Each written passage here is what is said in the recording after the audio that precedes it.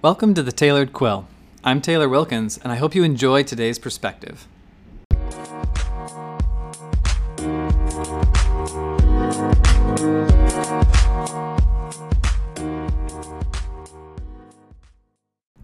Welcome back to the show, everybody. This episode is my conversation with Eamon Coyne, my dear friend who started off his career serving in the U.S. Navy and then transitioned into business, specifically in the fitness and wellness industry. Eamon is the co-founder and owner of a wildly successful CrossFit gym in Ithaca, New York called CrossFit Palace. He's also the creator of the Masters Fitness Collective, which is an annual competition series for people 30 years and older, the logistics and curation of which have been so successful that CrossFit HQ has actually consulted with Eamon on several of their programs and events too. At the moment, Eamon is focused on his own consulting firm, which is called Collective Health and Wellness, in which he offers comprehensive wellness programs for corporations and their employees. Especially these days, that's so important. We have so many employees who are burning out and so many companies who are trying different wellness things and not knowing what to do to support them. So Eamon is reverting his focus to that, is doing really well with that. So I'm so excited that he's here today. We talk not only about his varied career and his attitudes and decisions that he's made toward those points in his career, but we also talk about his insecurities and vulnerability, not only as a business owner, but just as a human being. Even though he comes across as the most confident person I've ever met, he's very open and transparent about his insecurities and how he deals with them on a daily basis. And then we finish it off with this amazing discussion about legacy and impact, which is particularly personal to Eamon, especially now as a father of two. So Eamon's a dear friend of mine. We had a wonderful conversation, and I can't wait for you to hear this conversation in this episode with Eamon Coyne. The funny thing, Eamon, even though you and I met in the CrossFit gym at some point, I don't remember the very first day I met you. However, I do distinctly remember whenever I first met you or saw you, I know you were like guest coaching or something, or you were visiting. And I was like, who the hell is this guy? Because not only are you a physical specimen yourself, but you carry yourself with so much confidence and self-assurance that it just, it's just emanating from you. And you're a super nice guy to boot. So the fact that I took a class, I think it was taking a class that you happened to be guest coaching, and you were a phenomenal coach. You are so self-assured, and you're so mature, you're so professional, and you're so kind and so funny. It's like, who the hell is this guy? This guy's amazing. So I do distinctly remember that was the impression that I had of you, even though I can't remember the moment where I actually shook your hand. So thank you so much for being here. We will get back around to the confidence piece because that's just something that defines you in my mind. But at the moment, real briefly, so that we don't have to do it again, do you mind telling the listeners what you're doing right now with your Collective Health and Wellness consulting company and where people can find you or what you want them to engage with? Yeah, so Collective Health and Wellness is a combination of basically four tenets that are, to me, are probably the most important aspects of the whole person as it relates to personal wellness. It's very easy for companies to focus primarily on movement or steps or whatever, because it's measurable, repeatable, and you can see progress very easily. And nutrition, because once again, it's measurable, repeatable, and you can see the progress with the scale moving, right? Or with putting on weight, losing weight, whatever the goal may be. But I think two of the most important aspects that people miss out on is that the human factor that's involved in that. And the human factor to me is the sleep and the quality of people's sleep. We can go down a whole rabbit hole of why I feel sleep is important, but the basic gist of it is that every metabolic process that happens in your body is almost like turbocharged as you rest. And that goes all the way from your hormone production and distribution, to, ridding the body and the brain of waste. We're talking about white and gray matter in the brain, and how when you're sleeping, it basically like washes over your brain in order to kind of like clear out some of that mess. And if you have brain fog or anything like that, which I think I would venture a guess that like 70 people in the world have some form of brain fog that they're dealing with. All the time. Yeah, man. It reduces stress levels. Getting your hormones in balance is such an important aspect of all the other tenets.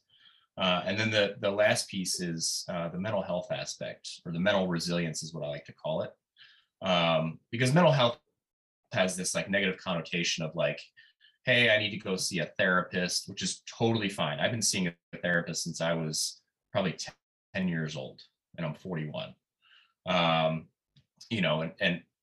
it's for some people, it's not for other people, and that's totally fine. It's just a good way for me to kind of like download with somebody that's a non-judgmental person, but that will call me on my shit if I'm doing something wrong. Can I curse? I'm sorry. Please do. Yeah. Okay. That gets to my Navy days, right? Yeah. I want my guests to feel comfortable being themselves. So by all means. Great. And what I like to do with those aspects is kind of tie them all together, and movement, nutrition, sleep, and mental resilience kind of create this basket that I like to think of, kind of weaving themselves together, because they're all intertwined to create that safety net of health and wellness for the whole person, right?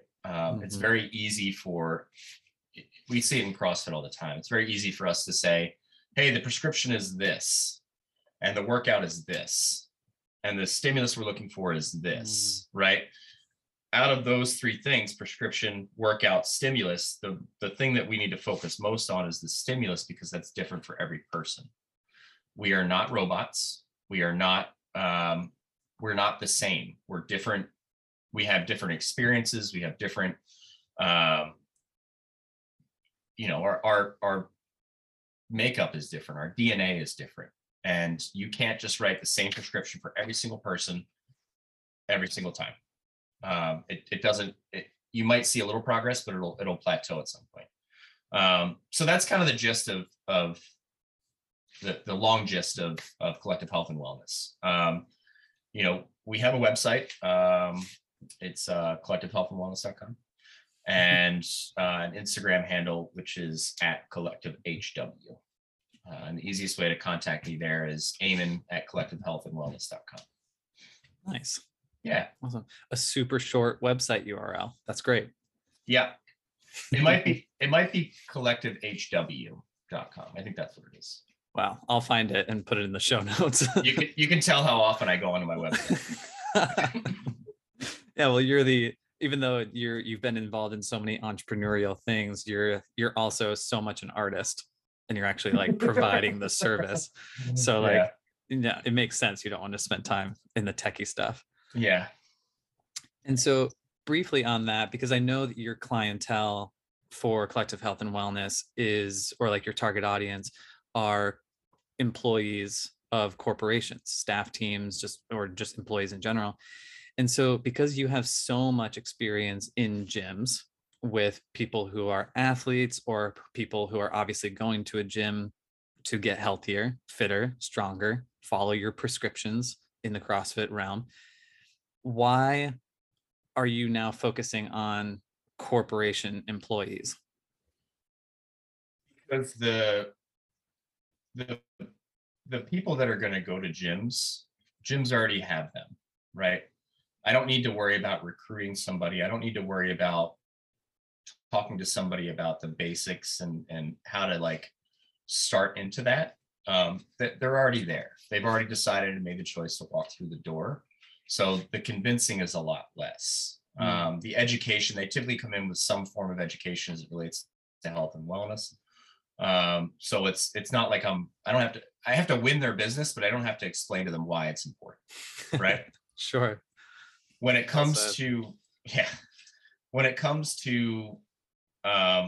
people in the corporate world, we have a lot of I don't know how else to explain it. We have a lot of metabolic problems within this country, right? We Yeah. are we're in the top 10 least healthiest countries in the world, and we have probably the highest GDP in the world, right? The average income of somebody living in India is 34,000, or pardon me, the upper class of India is $34,000, right? What's the poverty line in the United States? $36,000, right? So, and like, obviously things in the country are, we charge more, and our economic growth depends on a lot of that stuff. But the what I'm trying to get at is that we have access to all the right things, but for some reason people aren't taking advantage of it, right? Whether it's hard, whether it's they feel like they need to get fit before they start, which is always I'm always like blown away by that statement. I need to go to the gym before I start. It's like, what? you know Whether they feel like they don't have enough time, there's a lot of factors that come into play. But to me, that 98% of people that aren't regular participants in some kind of fitness regime that are surrounded by that kind of stuff, that's a huge market. And it's not a financial market. To me, it's a huge human value market, right? So improving people's lives, like this might sound like I'm kind of full of myself or whatever, but I don't care about money. Money doesn't matter to me, right? Money comes and goes, and I know it's very easy for me to say that. I got a house, I got 2 kids, I got a wife, I got, I work my ass off, and so whatever. Financial freedom is a nice thing, but money doesn't matter to me. What matters to me, and I know we'll get into this later, is the impact that I leave and the memory that people have of me when I'm gone, because we're all going to go, right? And I think that's way more important to me. It's way more important to me what people say about me at my funeral than talk about how much money I made in my life, right? And so if I'm able to impact somebody's life in a positive nature, that's the impact I want to have. And the easiest way for me to do that is something like collective health and wellness, where I can take all those aspects and educate people and provide them with support in order to make better decisions for themselves, take their own life back, and not give it to somebody else or whatever to lead it for them, right? So I love that. yeah, And we'll sorry, definitely that tie was back. a bit of a rant, but No. I didn't feel like it was a rant. You still like buttoned it up beautifully, or like tied it up beautifully. So we'll definitely go back to the legacy piece for sure. Now, related to this, because I mean, I met you in the CrossFit world, and you started, or at least your early part of your career was in the military for a time. And so obviously, or I should say, just like the social concept, or like the social norm concept of military men, or military personnel in general, is of health and wellness, of just being really healthy. You need to be physically fit to be you in the would think. military. You would I know think. that's the common perception. That's Right. the common perception, that like, you think of boot camp, like booty boot camp is like this new trendy thing now, but boot camp comes from military, so we automatically associate fitness levels with being in the military in some level. And so on some level you had to be fit and healthy to be in the military. Let's lay that out.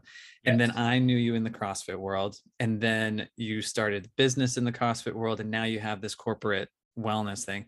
And so for you personally, you could have a legacy, or you could leave a powerful legacy and have an impact and make someone's life better in infinite kinds of ways.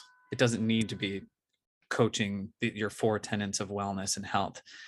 So why for you are you so motivated by health and wellness being the avenue that you have an impact on people? Man.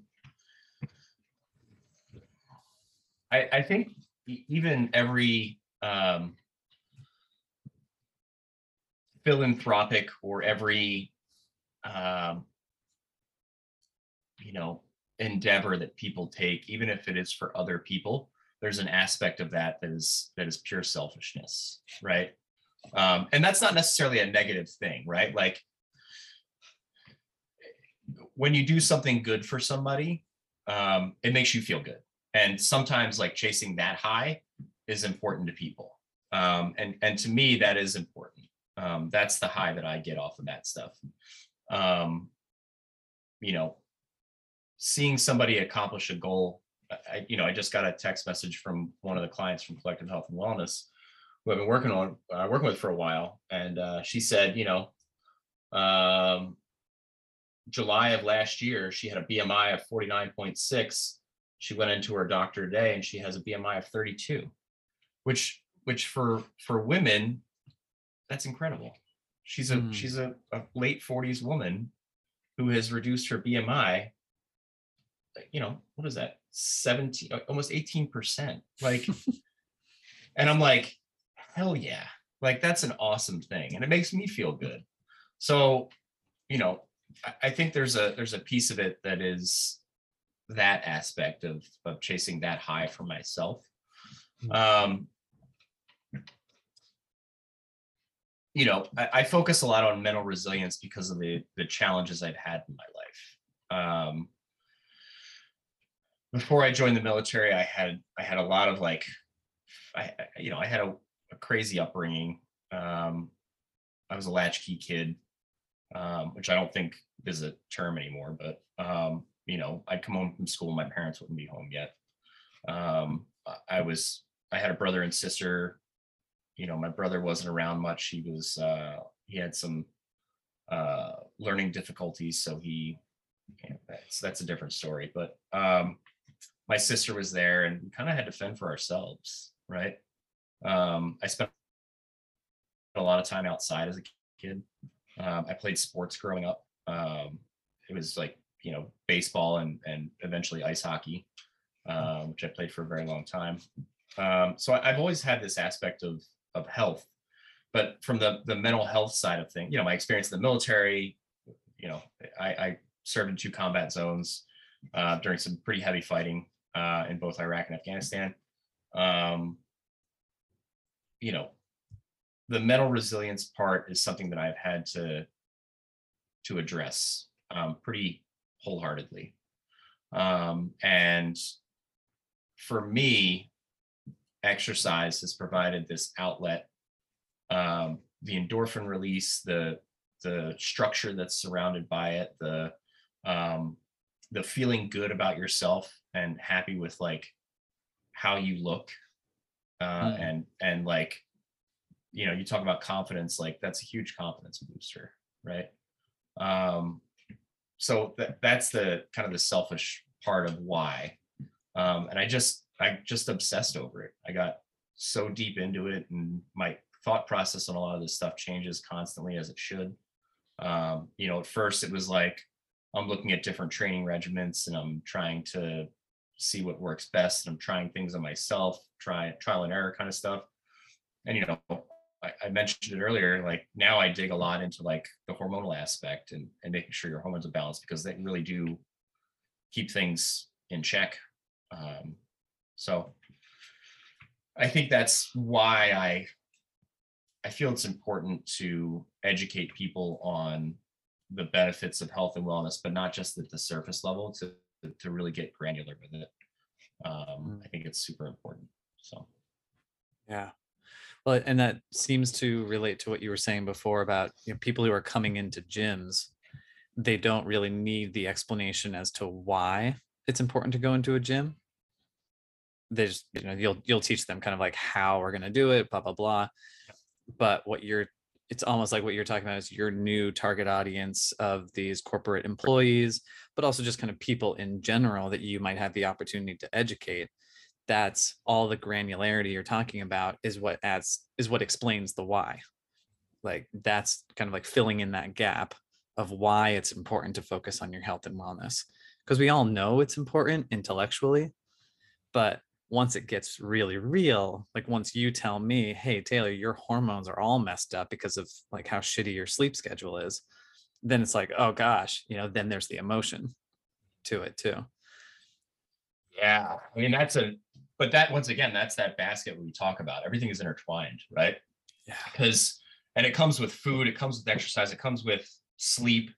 There's this internal judging that we do.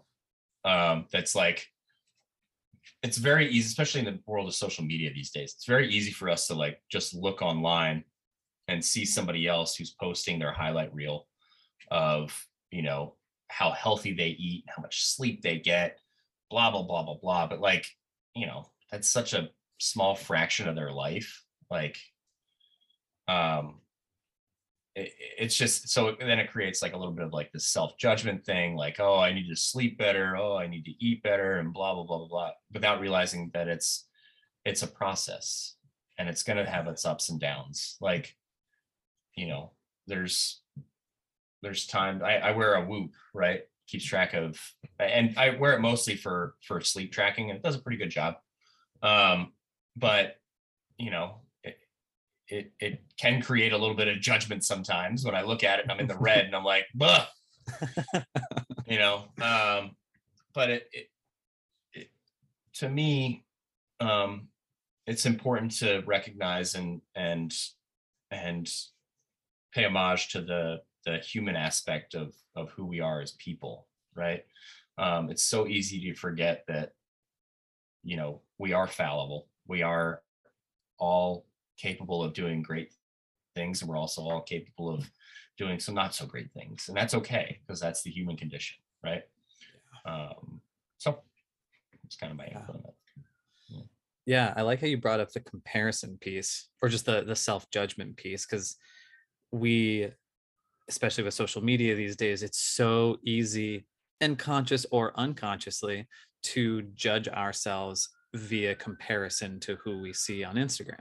Even though, yeah, intellectually we know that bikini model has not been that happy every single day, or that guy in the gym didn't get such perfect sleep every night the past week or whatever. But so in terms of comparison and that self-judgment, you were saying, I mean, a lot of that can happen, especially in the fitness world. And your description of how you found sports, how you found fitness, how you found just overall health, nutrition, wellness seemed like a very kind of singular avenue for you, selfishly, in a good way, selfishly, not only to survive when you were younger, but also now to thrive, to continue thriving as you get older. And so, did you ever fall into the trap as you really got into fitness of comparing yourself to others, or has it always been just like a very singular track mind of like, nope, this is for me, and then eventually you would coach others? But like, your use of fitness, was it always just for you and you could keep that focus, or did you find yourself stuck in the trap of comparing and judging?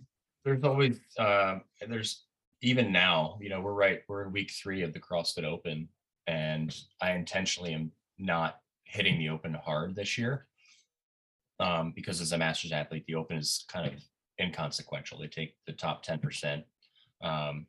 And I could try to murder myself in these workouts over the course of 3 weeks and finish in the top 10 or top 5. But there's no payoff for me for that, if that makes sense. But it's still hard for me to look at the leaderboard and see that I'm in 136th place in the world, when I was at the CrossFit Games last year and I finished in 17th. But so there's still that aspect. I like I was telling you earlier, I started playing hockey again, and I played hockey for a very long time. I played hockey for 25 years. I played at a pretty high level. I played at prep school in high school. I played Division I after I got out of the military at the age of 30, which is kind of unheard of. So I jumped back on the ice for the first time in 10 years in January, and my feet came back real quick, but my hands didn't. right? And it's like people are passing me the puck and it's just like hitting my stick and just bouncing off, right? I can't receive a pass, I can't shoot, I can't do any of that stuff. And this is all stuff that used to be very easy for me. So, there was that comparison of like, hey, these other guys on my team are able to do all this stuff and I can't. But it comes back. For me, it came back. When it comes to nutrition, it's a constant mental struggle for me because I fight with this aspect of like eating healthy and eating enough, right? So my caloric intake is around 3,300 calories a day. Well, it's really hard to get 3,300 calories a day on sweet potatoes and broccoli. So sometimes I find myself eating a bowl of cereal at 10 o'clock at night, and that's okay, right? But giving yourself some grace, I think, is the most important aspect of that. And realizing that it's very easy to compare yourself to other people, but they're not experiencing your journey. We all live together on this planet, but we all travel this planet alone, if that makes sense. In certain aspects, right? So my experience can't be compared to somebody else's experience because nobody's me, right? Yeah. There's a really important Buddhist thought process on experience and on the Buddhist religion focuses a lot on suffering, right? And somebody's experience, like, I said, I was in combat. I was in combat twice. And that's probably one of the hardest things I've ever had to do is you're in this constant state of, well, today could possibly be the day that I die. Eventually you just get used to that and you just kind of live your life anyway. But, for some people, the hardest thing that they've ever had to do was, I don't know,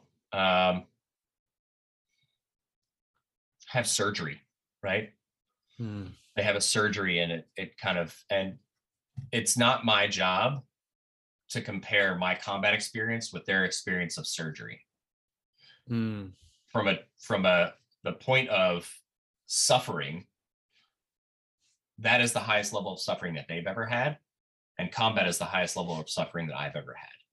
And that's what needs to be looked at, is to the individual experience. Those two things are equal. Doesn't matter who had it worse. It doesn't matter any of that stuff. Those two things are very equal because that is the highest level of suffering that they had. So it's unfair for me to say that I suffer more, that I've had greater tragedy in my life, right? Yeah.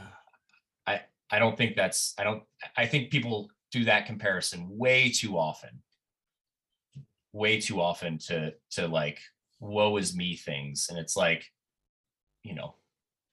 I look at everything at this point in my life as either a success or an experience, right? There's no failure. There's no such thing as failure. There is only you win or you learn. It's very cliche to say that, but if you look at everything in a negative aspect and you are constantly trying to have a worse lifetime experience than other people through that, that's not a fulfilling life to me. It's like that's the constant state of comparison, right? At its most evil state. So yeah, once again, another rant, but I think there was a good little nugget in there. So. There were numerous nuggets. Don't worry. Yeah. What's profound about it, though, is when you say so clearly and so I should say so decisively too, that it's unfair for you to say that your suffering is more than someone else's suffering, even though those magnitudes and the context are totally different. You say that so decisively, almost like it's a logical truth. But I think what you're overlooking is how much humility is in that acknowledgement. because there's so many people in the world who do get stuck in the comparison thing and find validation by saying, no, no, no, woe is me. My suffering is so much worse than so many others. And that's where they get fuel, but that's arrogance. That's like an entitlement, as though they're deserving of that validation through putting other people down. So, So, so it's valid, right? Their experience is a completely valid experience, mhm. but it's the comparison part of that validation that I think needs to, like, people need to withdraw from that. So I didn't mean to like jump in there, but I think that's an important thing for people to understand. No, for sure.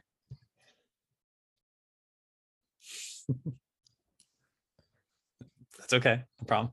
Um, yeah. And the point that I'm trying to make is related both not only to Buddhism, of course, but like all religious and spiritual faiths too, that you have to have this humility that you have come to, that you're a really great example of. You have to have that humility of, this is my life. This is this other person's life.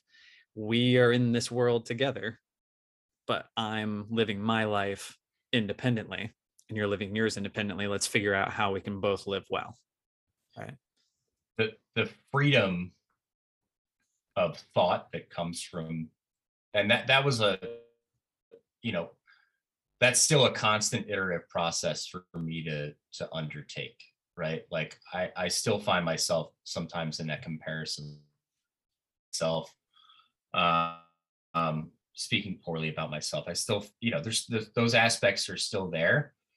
It took me a long time to develop the skill set to not allow that to perpetuate, right?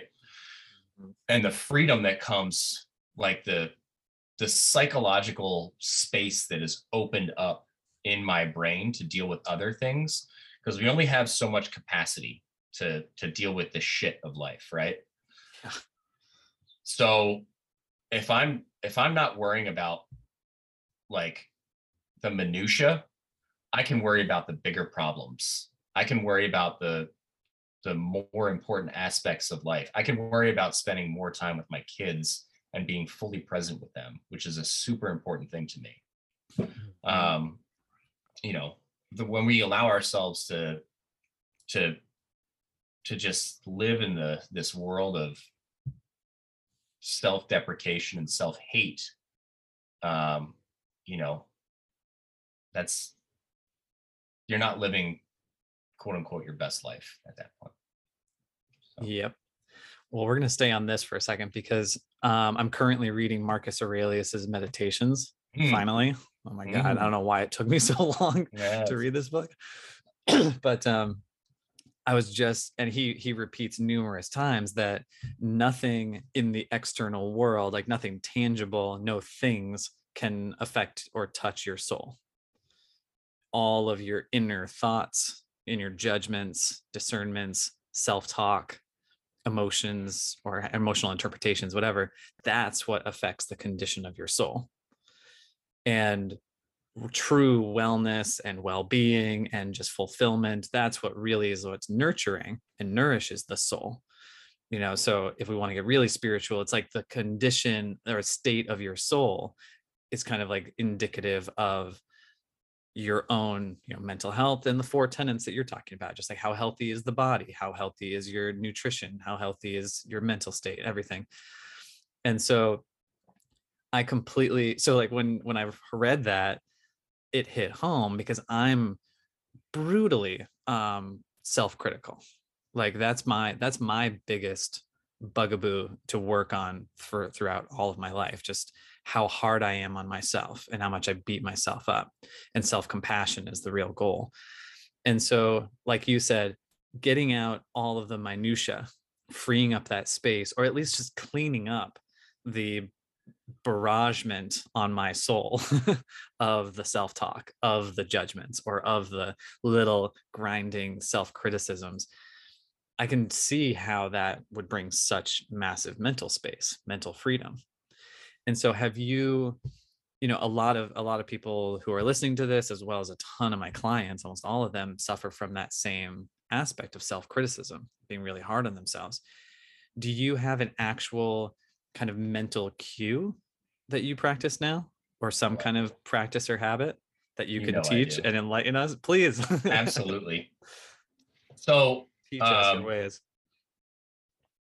there's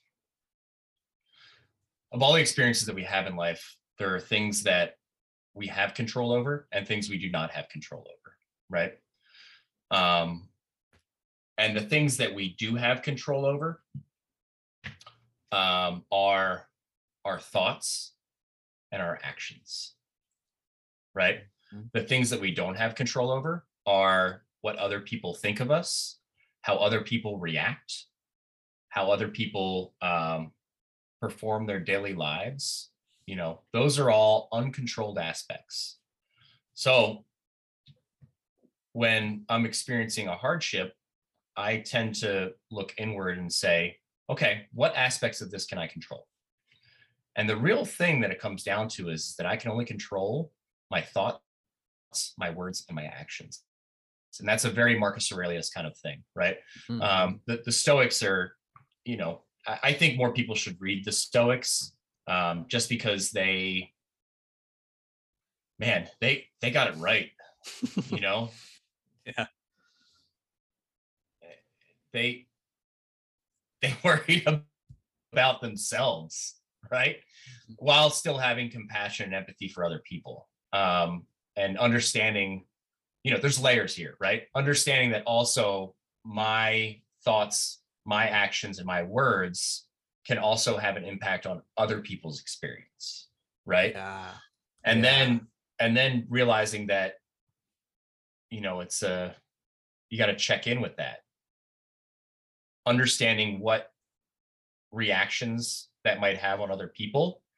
And then it's a decision of, am I okay with this or am I not okay with this? And once again, it goes back to that internal cycle of, you know, what can I control here? Right. So, Yeah. you know, that's it's an iterative process that takes constant work, constant work. And sometimes I'm really successful with it and sometimes I'm not. So, and giving And myself so, grace for that as well. yeah, I mean, that's hard enough as it is, just giving ourselves grace. And so what is your, I mean, you might have said this, but what is the actual like mental exercise that you do? Just asking what are you in control of, or is it just Correct. an awareness technique? It's asking what I'm actually in control of. Okay. Yep. And the one thing that out of all those aspects, the one thing that we're mostly in control of is our thoughts and our reaction to things. Right. Yeah, So, definitely. I really appreciate that you talked that through and brought it up, because I just made a podcast episode about that, just myself speaking a few weeks ago, about how we can train ourselves sort of to like kind of have control over our emotions and how we might, like, you know, we can decondition and recondition how we feel about things. But really, all day, every day, all that we have control over is our thoughts, actions, and reactions to those emotions. And what you said, what other people are doing, right? So that's what we have control over. And so I really appreciate that you gave an actual tangible example of what you do on a daily basis, because I've read books on self-compassion and there's so many different mindfulness tricks and things like that.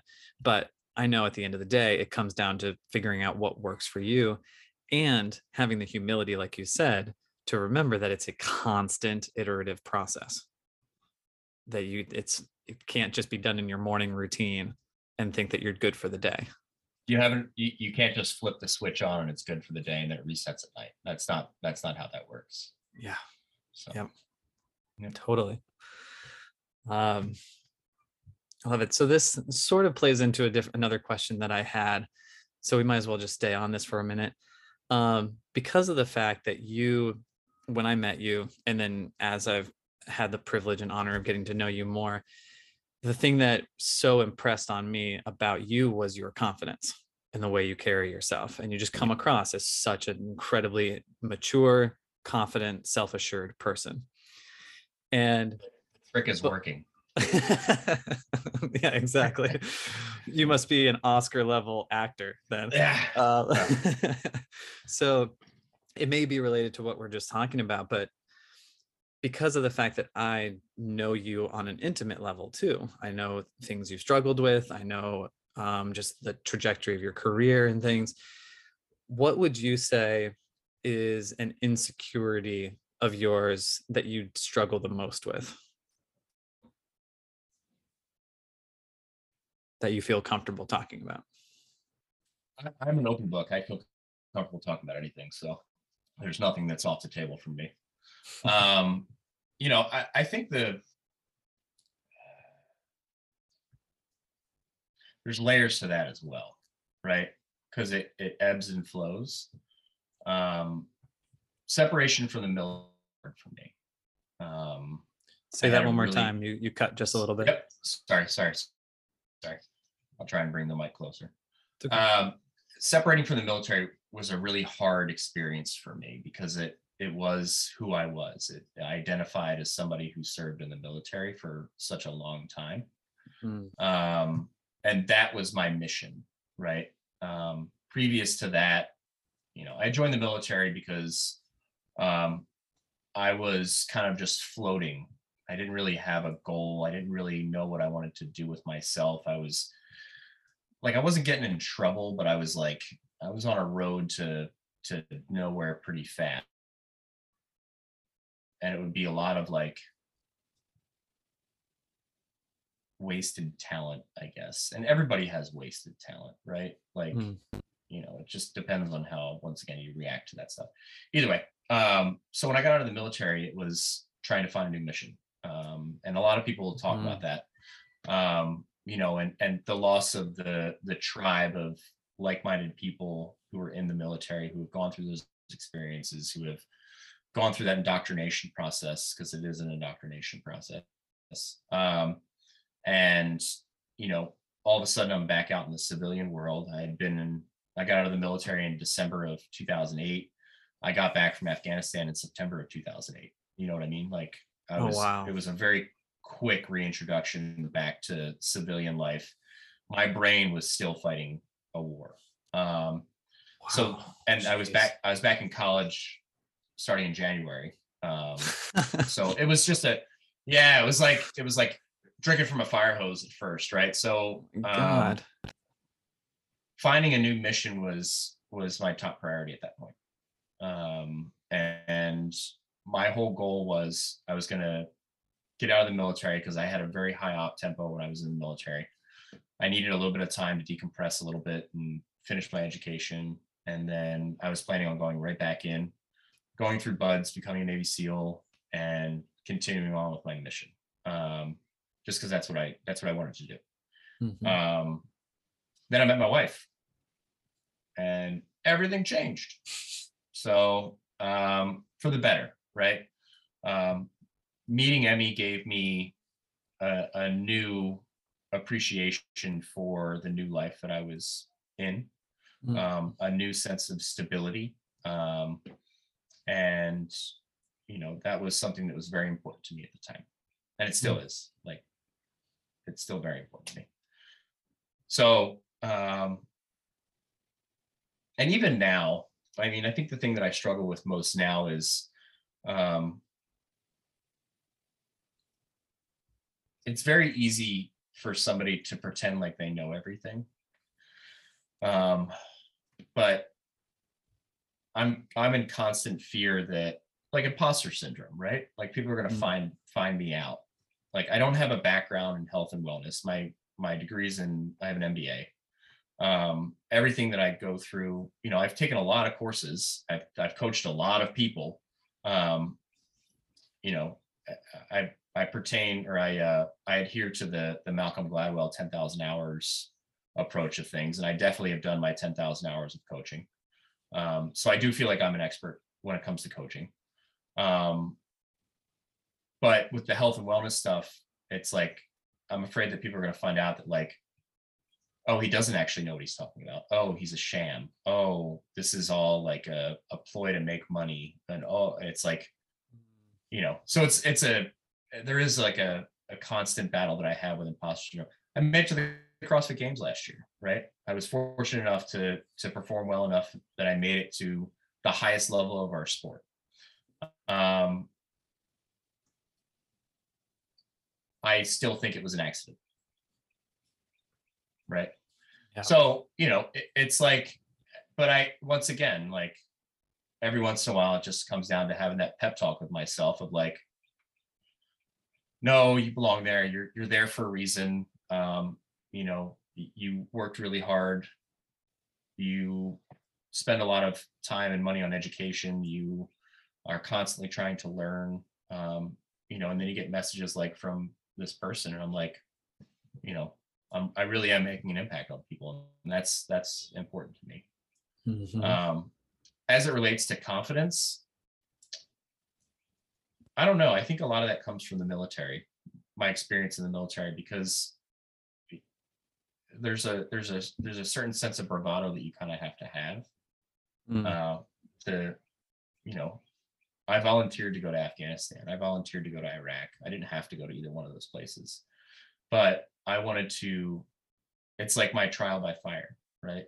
I wanted to do something really hard that could turn out potentially very poorly. To have that experience,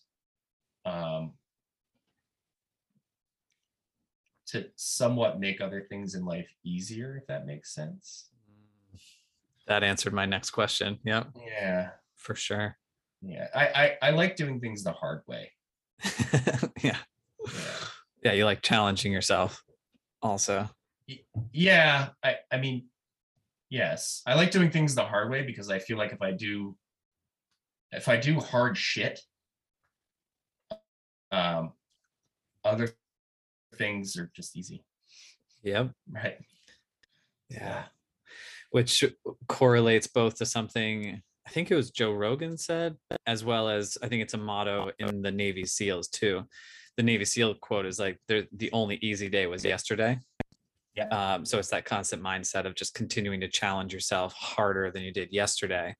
And then I think it was Joe Rogan who was talking about intentional suffering, as in like intentionally pushing yourself harder than you did the day before, whether it's in a workout or a hike or a run or whatever, so that everything you do the rest of the day seems a whole lot easier. You've already made yourself suffer so much, so physically, spiritually, emotionally, whatever, that the rest of the day seems easier.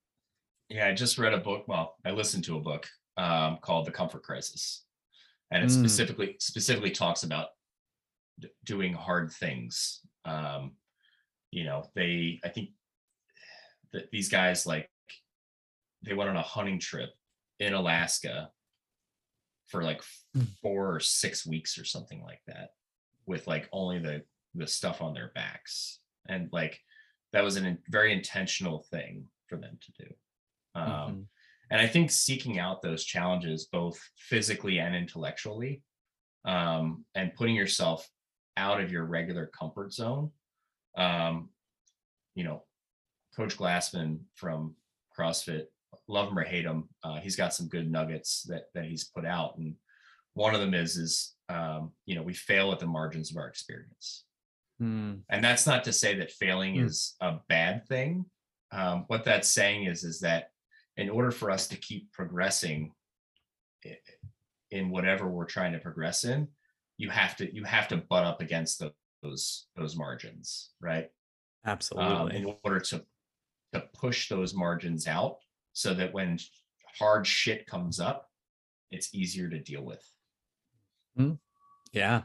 I literally just recorded a webinar last night where I talked about how when you push out of your comfort zone, yes, you feel like you're in a new land, like you're in no man's land, but not only do you like to learn what like the limits of your fear are and your fears, but you also get to realize what new skills and abilities are needed immediately in that new Right. land. Right. Yes. So all of a sudden new skills just like show themselves, or you have to adapt. Right. And what's cool about that is that not only is the realm in which you're operating new, but you have new skills. So no matter which realm you're in, you have new skills and things are going to be easier because you've just acquired new abilities. Yep. And then you can take those new abilities and also apply them to experiences that you already have. and try and broaden those experiences. It's an iterative process. Yeah. Exactly. But like when you break it down like that, it's such a like the human condition is such a cool freaking thing, man. And like you can't take any experience for granted. No, Yeah. no, you really can't. And going back to Stoicism and Buddhism to an extent, I mean, both Marcus Aurelius and Alan Watts have like quotes about how all that's knowable and controllable is the present. And so our human condition is like all the infinite possibilities of the universe are happening right now, or are available right now, I should say. And Right Alan now. Watts, yeah, And right now. now, And right right now, now. And right now. Yeah. yeah. Alan Watts said that too. It was just like it's not about a second ago because now that's the past, and like it all starts now, and that's what we can focus our attention on. And not to say we should neglect our past or not identify with it completely, but there's so much to be realized in the present, which is what we're talking about. The iterative process of the human condition means that this moment can constantly be different and new and better and healthier and happier. Yeah. I notice this a lot with my boys. You know, I have two young kids, and Orion is just like this like super smart spitfire of a kid. He's got so much intelligence. He's got so much love to give. He's just like a fantastic. I mean, you met Orion. You met him when he was a baby, but he still had personality then. Yeah, and like, you know, but like for me as his dad, it's like, you know, this morning, I'll never have another morning like this morning was. And I'll never have another morning like tomorrow morning was. And I'll never have another morning like 2 days ago was. And like being present for those moments and like, you know, I'm not always fully present because I don't think you can be necessarily, but like Sure. recognizing that and then stepping back from whatever I'm doing and really taking that moment in has been an awesome experience for me. I took myself off social media for the month of February, and whew, man, was that like a cleansing process, right? Because I felt like I was more available to my kids at that point, and I was more available to my wife, and I was more available to my clients, and I was more available to other people. You know, being able to connect with people again is in a non-digital world is something that I think we need to work on as a race. So absolutely. And that could be it. That'll be the topic for part 2 episode. Sounds great. But that's so true. So true. And you know, interestingly, so the next question that I had for you, and this I like that I'm going to explain the segue in a second, was what you brought up about the imminent possibility of death earlier. Because what's interesting, what I just connected to when you were talking about the reveling of the moments with your children, of just knowing, oh my gosh, I'm only going to have this one moment once with your son. You know, now that yesterday was my mom's 2-year death anniversary. And so because of the fact that I don't have kids, I think about moments with my mom and remember those moments as those moments like you are having with your kids. So it's very much like this life and death thing. Like those are the categories, but we're really thinking the same thing of like, those are moments of presence that act as examples for me for how to be present in a moment, especially now with my fiance. Like I had a moment like you just described with your son this morning. I had a moment this past week with my fiance that was like a fully encapsulated, like, wow, we're sitting here, this is a present moment, and I could like truly cherish it, even though we weren't doing anything, we're just sitting there. But for some reason it was like that moment where I was like, wow, the beauty of this moment is only happening right now. I have 2 moments like that with you. Oh, stop it. No, I do. The dinner that we had out in Salt Lake City, Hmm. right? Like I very distinctly I remember what I had there. That was a I remember what we talked about, you know. And then there was a moment when we were both in Boston that you and I just went out and got coffee Yep. at the Starbucks down the street, and that was like a I think for me, for our relationship, that's something that solidified our relationship for me was that one moment in time.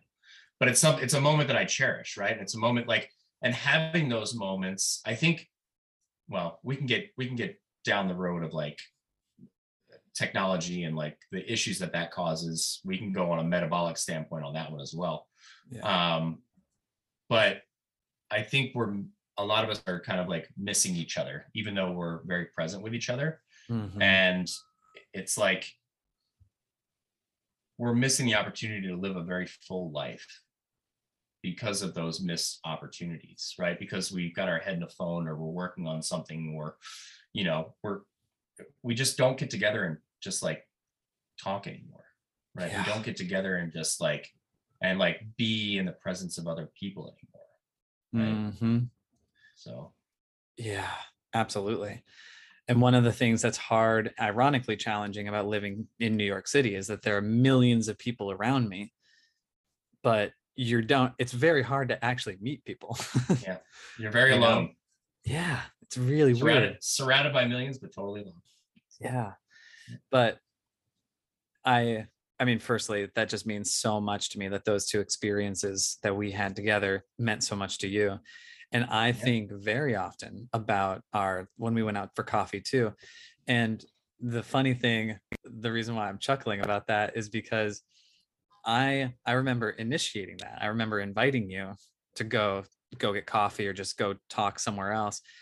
And my excuse was because you had just mentioned that you were like starting businesses and like you were in the business world and I had already started my business. And I was so in awe of you just as a person. I just thought you were such a cool person, such a cool person to be around that I could learn so much from that I was like, secretly, I was like, I just want to get to know this dude. Like, I want to be friends with him. But I remember inviting you to coffee under the guise of asking you about business and your career, thinking like, I don't know if this guy's like, if this guy could make time for me or time to be my friend or something, or if we just need to talk about business for it to be worth it for him. But I remember you were so kind and so generous with your time. And we sat and we talked not only about business, but we talked about life and your yeah, career and family and everything. Yeah, that absolutely stands out to me too. yeah. That was a good coffee date. Yes, very good Yeah, conversation, as is yeah. always the case with you. Um, so which further motivates me to ask this deeper question, just because I'm really curious about your insight on it. What you said earlier about being, excuse me, I'm going to cough. What you said earlier about how in the military you were constantly facing this mentality of, oh gosh, I could die any second. And at a certain point, you just kind of had to settle with that or just kind of like adjust or get used to that. Firstly, so this is a two-part question. So once you actually adjusted to that in the military, was that any kind of like motivator? Like, did that help you be really present in the moment and like get the most out of the experience? Or was that like a situation like, for lack of better words in clinical terms, learned helplessness, where you're just like, well, this is it. I'm just going to keep doing what I have to do. And then the second part to that question, before you answer that, is has that mindset about death and that we could die anytime impacted you or affected you or continue to motivate you in any kind of conscious way throughout the rest of your career since then? Yes, in two different aspects. Um, I think my specifically my experience in Afghanistan, because it was a little bit more in depth than my experience in Iraq. Um, I think that's when I started really focusing in on stoicism. Mm. Um, and there's an old saying, memento mori.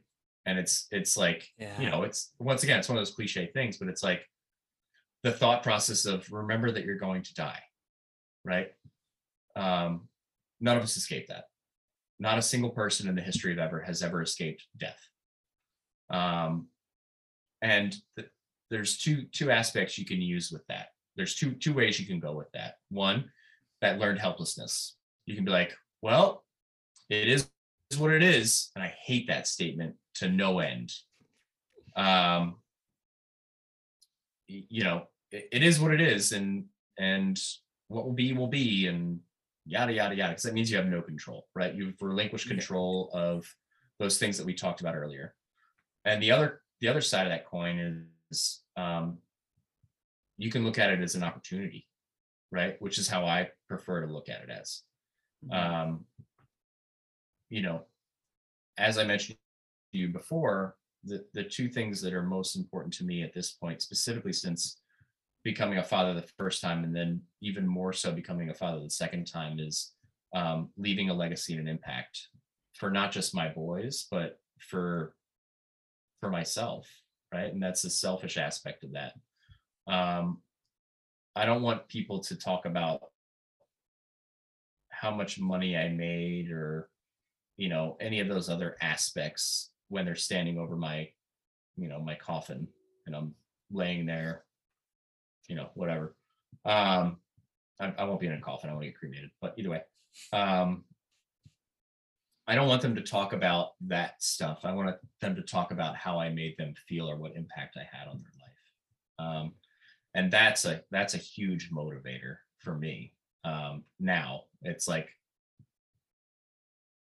our time on this earth is so finite, like so finite, and with the speed of life these days, how fast information is coming at us, how fast things are happening around us. um, it just accelerates that timeline a little bit. Yeah, we're living longer than our grandparents did potentially, but the information and the life aspect of that is coming at us at an exponentially faster rate. Not Mhm. just 1x or 2x. I'm talking like 300x. I can I can go to this thing and pull up whatever I want, any information that I want, about anything in the world, right? Mhm. Um, and then I have to go through the process of, is this factual or not factual, because the internet's a dangerous place. But um, I think if you look at it from that memento mori standpoint of remembering that you're going to die, um, I think I think you can have a greater impact of what your legacy is going to be, right? Um, the other Nice. the other saying is amor fati, which is love your fate. Oh yeah, I just Yeah, heard that for the first time just recently. yeah, and loving your fate is another thing that you can. That's a little bit more of a positive turn. Um, there was a veteran, a Marine veteran that I know. He's passed away since, but he had his leg blown up in Afghanistan, um, and he had a Morfati tattooed to his knuckles, Mm. and he truly lived that. He truly lived that aspect. Um, you know, your your fate. It sounds like something you might not have control over, um, but once again, you have control over your thoughts, your actions, and your reactions to things. And if you look at everything as an aspect of, it's you win or you learn, I think it's a lot easier to love your fate that way. So well said. Nice. Thank you. And this ties really nicely into the last question that I like to ask people, and I know you've already put some thought into it. So for those of you who have not listened to my podcast before, what I normally do as the last question is I explain, or I have this one question, and it is the context of it is that My godfather was a really acclaimed pediatrician, and he would teach a lot of incoming medical students on a lot of things related to like proper medical practice and all this. And he would hold events and like invite other doctors in at his house, bring a bunch of med students in, have these little events. And there was one time where all the med students were asking all sorts of nitty gritty logistical, like best practice. Is this right? Is this wrong? Like kind of questions. And whoever was speaking just stopped them and said, find the definition of a good life. Like find your definition of a good life. And whatever you think your definition of a good life is, make your decisions based on that. Because it'll come from a much more authentic place of empathy and love and care instead of what you read in a textbook. Right. And so I always ask that. I know I preambled it to you before we got on, and you brought up having a positive impact and legacy. And you've mentioned it several times throughout this episode. And so the one really specific question I have in relation to this is for you personally, because you've already explained generally why impact and legacy are important, why what's motivated you throughout your lifetime to even care about having an effect on other people. And so why do you think legacy and impact is like the thing to aim for? Why does it matter as like the ultimate goal in your mind? Well, I think so. All these aspects, I think my life, I've lived my life and um, done things in what's called servant leadership. In that I am here to serve others. That is in my DNA. Mm, I could have $0, and I know that I will find a way to serve other people in some aspect, because once again, that's my selfishness, because it makes me feel good, right?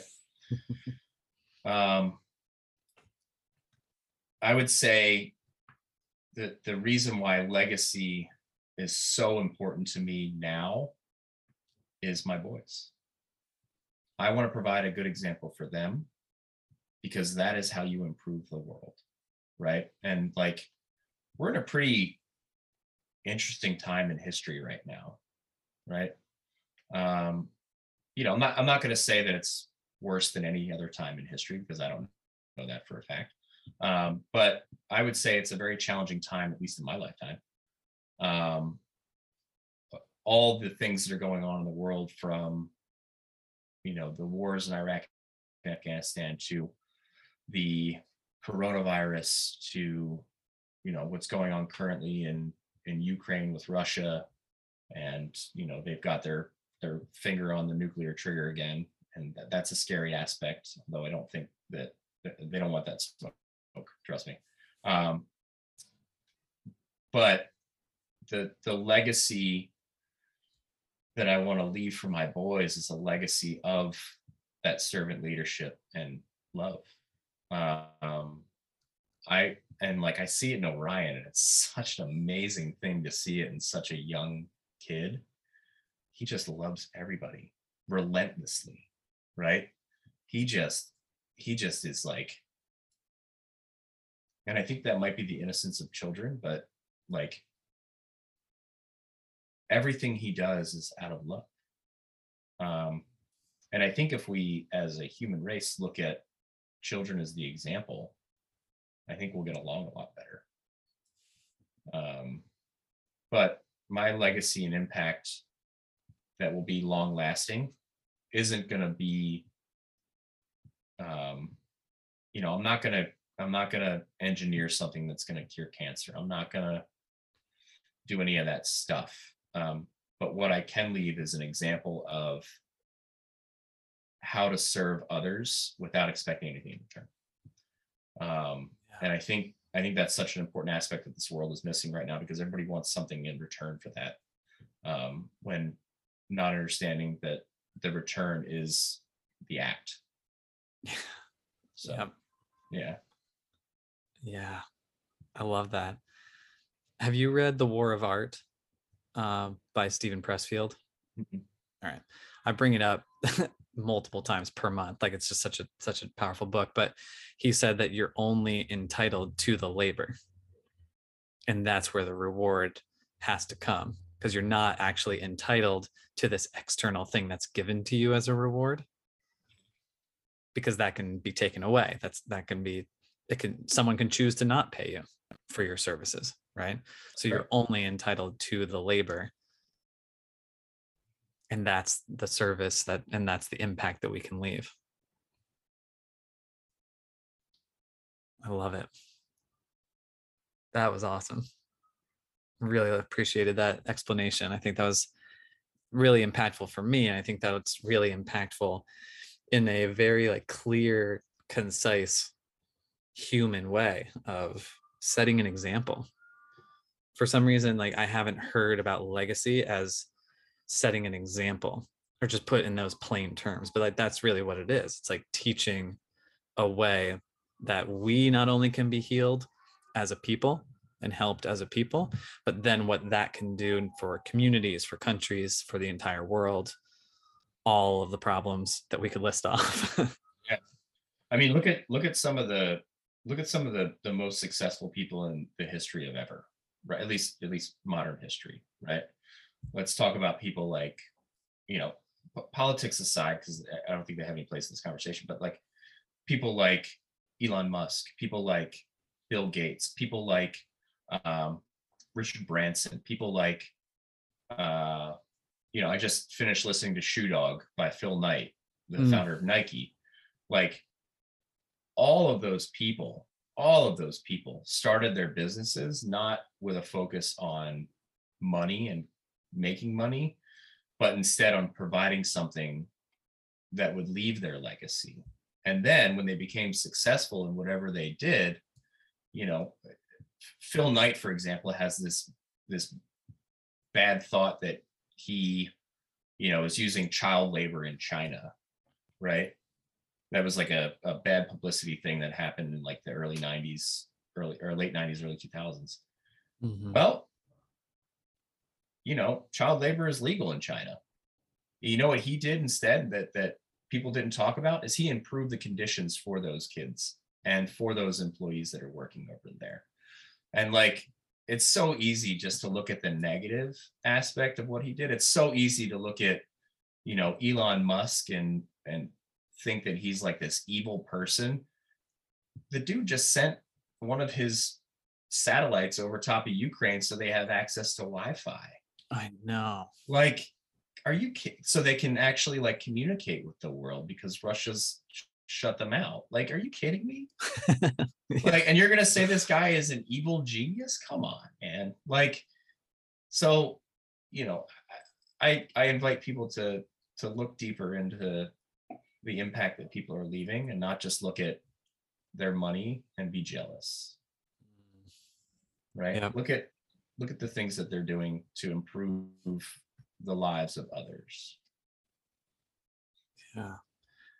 Which is a really nice bow to tie on this episode, because that connects, it's focusing more on the impact and legacy versus the comparison and criticism and self-judgment piece. 100%.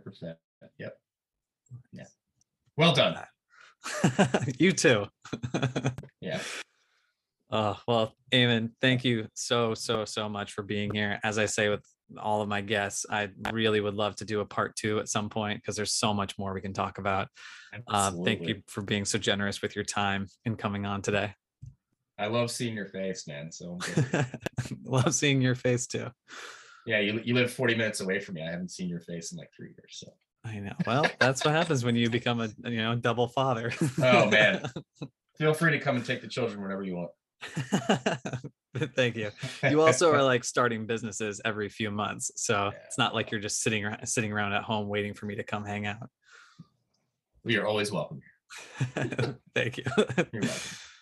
All right. Well, I will put all links and everything to everything that you're doing with Collective Health and Wellness in the show notes. If anybody who's listening to this would like to get in touch with Eamon to talk about anything of the four pillars or anything that we talked about today, because he's just so kind and so generous and so smart and thoughtful and humble and intelligent and awesome. So Keep going, please. keep going.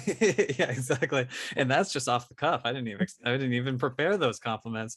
But if you are interested in getting in touch with Eamon, I'll put everything in the show notes. And again, Eamon, thank you so much. It's so good to see you. You too, buddy.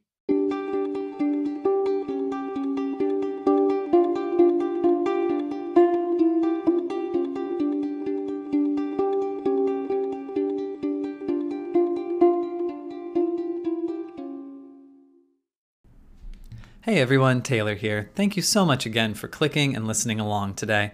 As a reminder, if anything from this episode resonated deeply with you or relates to any stress or pain you might be experiencing, head to my website, the link is in the show notes, and contact me for a free full-length coaching session. Not only will we gain an enormous amount of clarity on what you're experiencing or what you're hoping to experience, but also will give you a strategy, like a first little step that you can take that's going to make a huge difference to relieve your stress and your overwhelm and your confusion. So if you're interested in that and what we talked about in these episodes resonates with you, please go ahead and contact me to schedule your free session. In the meantime, take care, be kind to yourself, and I'll talk to you soon.